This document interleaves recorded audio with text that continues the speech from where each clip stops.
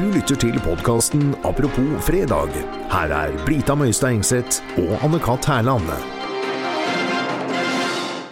Vi skal samtale litt om hvilke signaler leger sender ut litt senere, men først, det vår, russen kommer snart, og det eksamenstid, og det veldig dramatisk for mange. For noen, ja. Jeg pleide å like å ha eksamen. Ja, jeg også. Det var stas å bli hørt det jeg hadde lært meg i løpet av året. Men grunnen til at vi ikke har venner i dag, da. Ja, det at vi sitter her.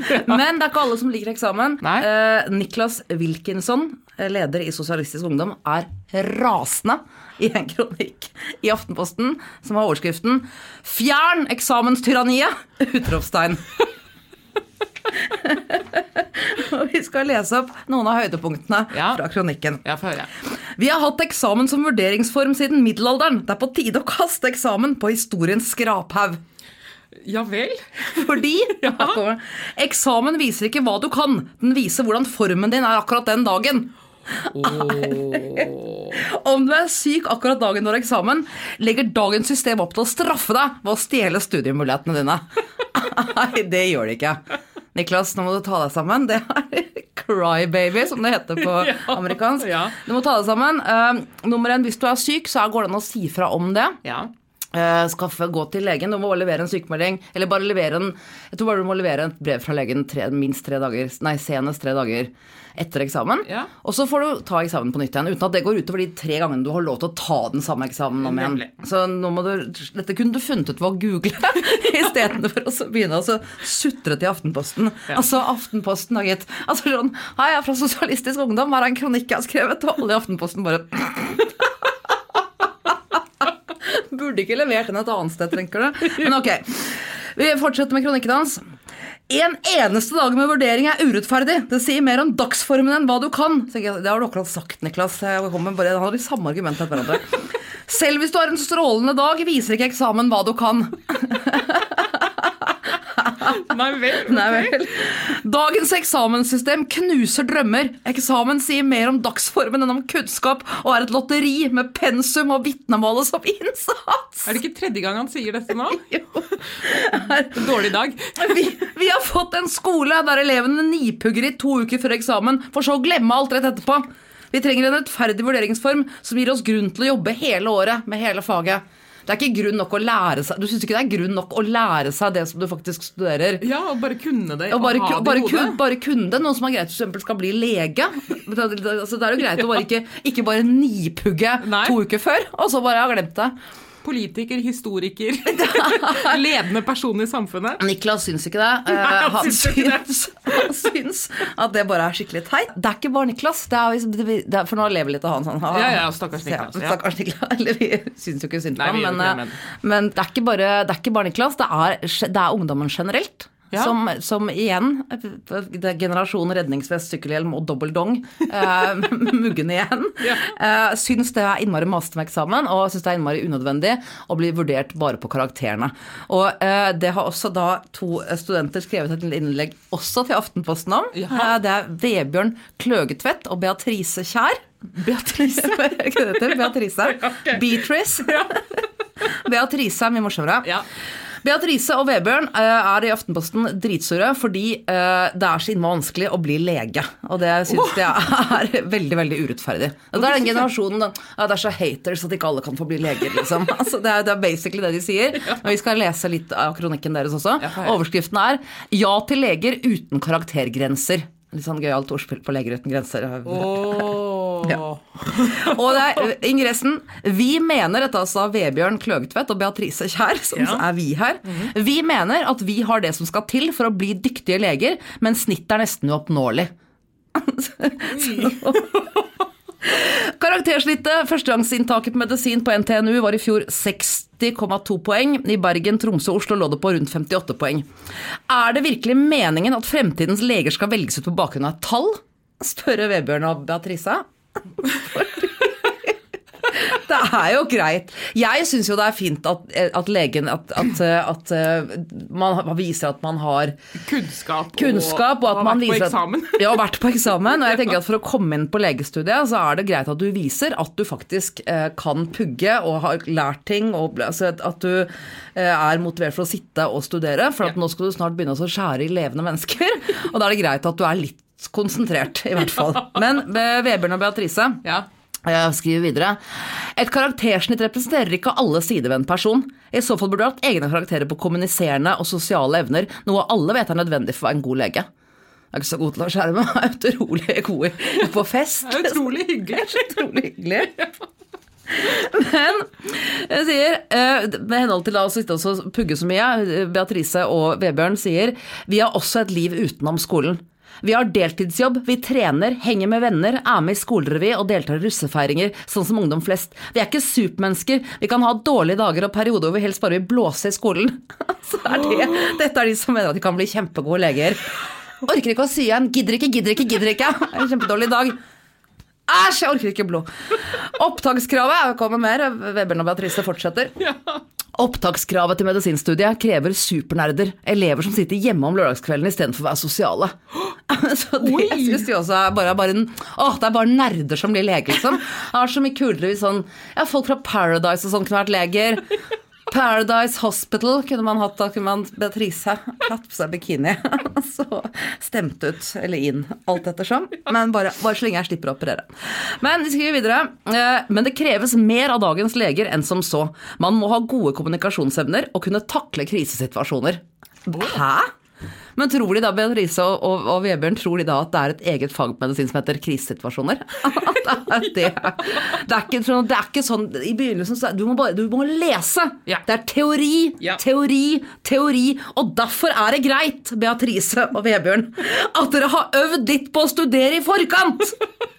Det ikke sånn at dere bare får hvert deres lik, og så kan dere skjære og sy i det, og holde på å ta blogg om det og alt mulig. Det pugging. Det menneskekroppen. Det veldig komplisert. Det kjemi og fysikk og alt. Men det sier de igjen. De går litt tilbake igjen. Beatrice og Vebjørn sier på nytt, det ikke bare å lese for å være lege, men man må kunne takle krisesituasjoner. Det har de sett når de har sett på sånn Grey's Anatomy, altså alle de programmene. Når de ser på legeprogrammer, stort sett bare krisesituasjoner. Så det de sier at det burde vært mer vektlagt. Og da spør Vebjørn og Beatrice, man forberedt på dette, altså krisesituasjoner, man forberedt på dette etter å ha sittet pal på skolebenken gjennom 3 år bare for å få nok seksere? Så de mener at de veldig forberedt på krisesituasjoner, for de har ikke studert så mye, de har vært ute i samfunnet. Beatrice har hatt masse hårkriser, for eksempel. En gang så hadde hun tatt med seg feil lipgloss, en matchstick-jakken, det var dødsflaut, det var en krisesituasjon. Vebjørn har hatt masse kriser i han også, blant annet når han skulle på trening en gang, eller på selvstudio, så hadde han glemt å ta med seg singlet. Han hadde trent veldig på brystmuskulaturen og ville gjerne vise den frem, men han hadde glemt singlet, og det var ikke lov, hallo liksom, det var ikke lov å trene i bar overkropp, hallo. Nei, det var ikke lov, liksom. Så måtte han ta på seg T-skjorte i stedet for. Det var helt krise. Og det var han har snakket masse med Beatrice om. Og hun forstår han. Hun bare, haters gonna hate. Men de avslutter, apropos haters gonna hate, så avslutter Vebjørn og Beatrice med å skrive, det på tide at Norge begynner å vurdere personlige egenskaper og evner, i tillegg til karakterer ved studieinntaket av landets fremtidige leger. Og jeg tenker bare, Gud hjelpe meg. Altså, det sånn nå at folk, at denne generasjonen mener at de skal, det urettferdig at ikke de kan få lov til å bli leger? Ja, det synes de. De synes det urettferdig at ikke de bare kan få den jobben de har lyst til å ha? Jeg fylte 44 år forleden dag. Jeg kjenner at jeg skulle gjerne ønske at det hadde vært 88 i stedet for. Når jeg leser sånne ting som dette her.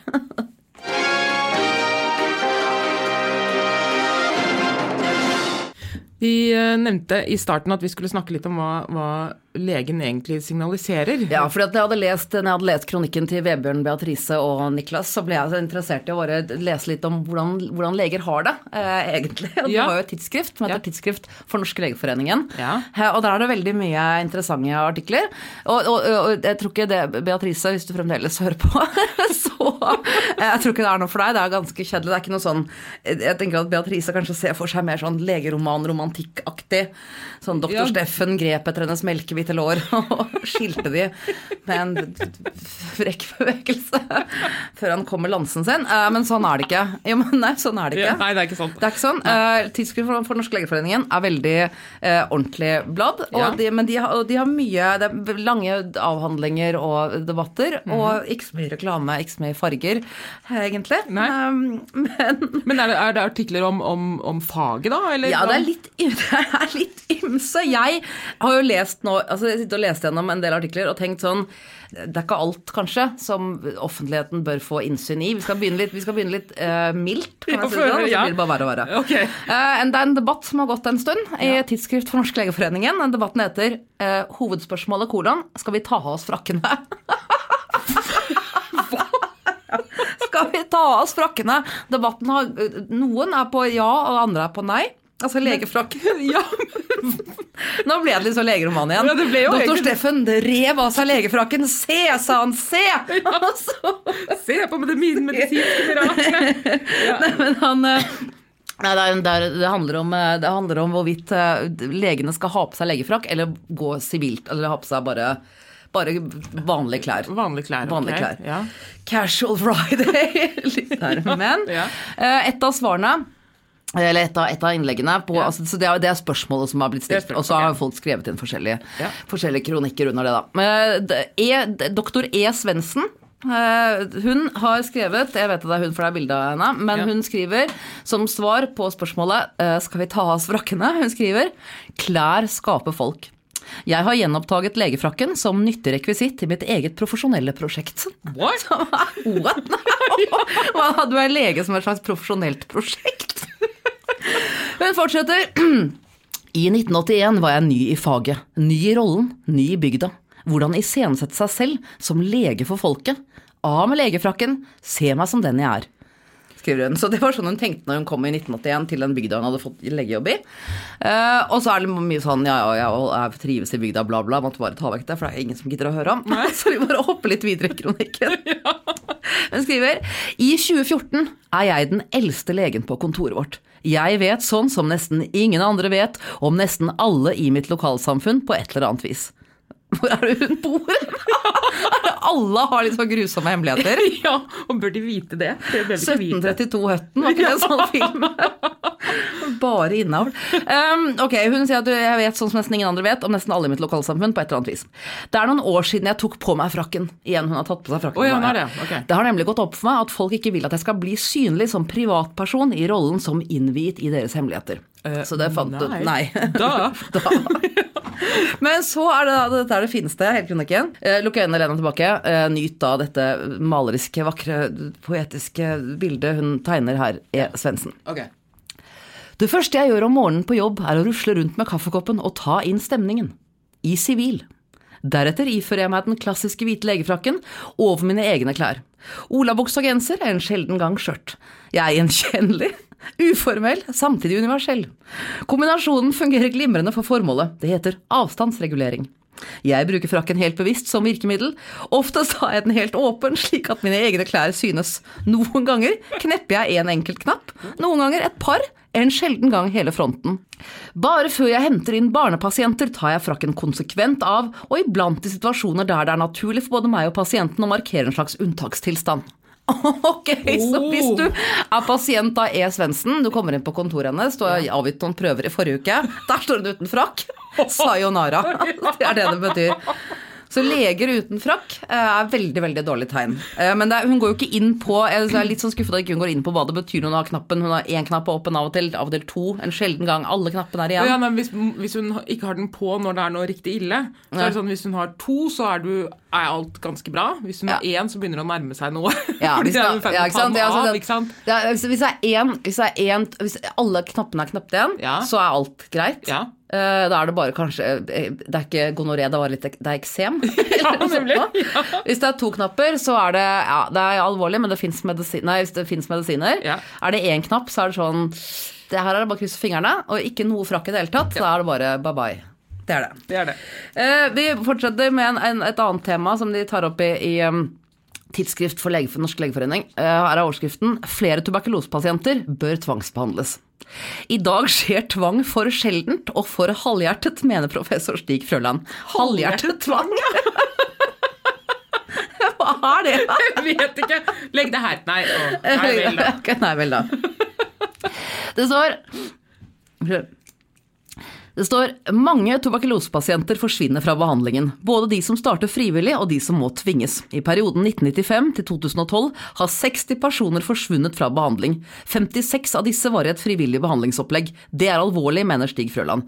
Det alvorlige her er at vi har mistet 4 som var i tvangsbehandling. Det er det som er alvorlig her, at 56 frivillige stikker av. Altså de er lagt inn frivillig. Ja. Men at han er sånn, 60 personer har forsvunnet fra behandlingen, 56 av disse var frivillig. Hvor er de 4 som dere hadde tvunget? Har dere bare... Nei, vi flyttet jo fra Aker, så glemte vi igjen de kjellerne som lå på den tuberkulosetvang. Jeg bare synes at det er ikke noe vits å gå mer inn på den. Resten av kronikken var kjedelig. Ja, men... Jeg bare stusset på det i starten. Ja.